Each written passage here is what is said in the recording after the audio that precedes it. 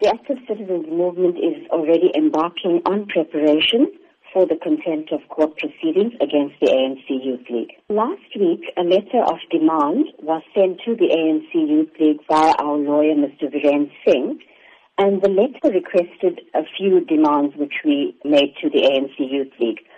One of them being an unconditional apology to the family of Kathrada, the Active Citizens Movement, and to the people of South Africa for the unlawful disruption of the memorial of a struggle stalwart, Comrade Kathrada. And the deadline for the written confirmation of acceptance by the Youth League was Saturday the 15th of April at 4 p.m. We can confirm at this point that our lawyer has not received a response to our demands, but instead a letter from the League requesting a meeting with the ACM was received. Are you then willing to meet with the ANC Youth League over this matter? We are willing to meet with the ANC Youth League when a written apology as requested is provided.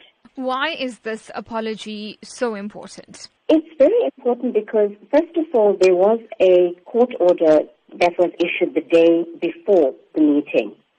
And the spirit of that court order was accepted by both parties. And there were various demands we made, which the ANC Youth League agreed to. But as I think you're quite aware, the meeting was disrupted. Various speakers, including our keynote speaker, Mr. Praveen Gordon, Comrade Zweli Mkhize, all their speeches were booed and heckled, and the meeting actually did not go off as well as it was planned due to the disruptions.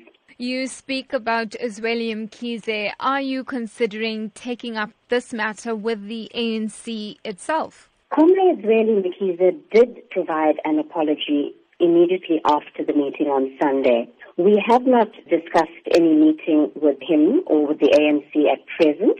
For now, we have received a request from the Youth League, and once we receive an apology, we will meet with them.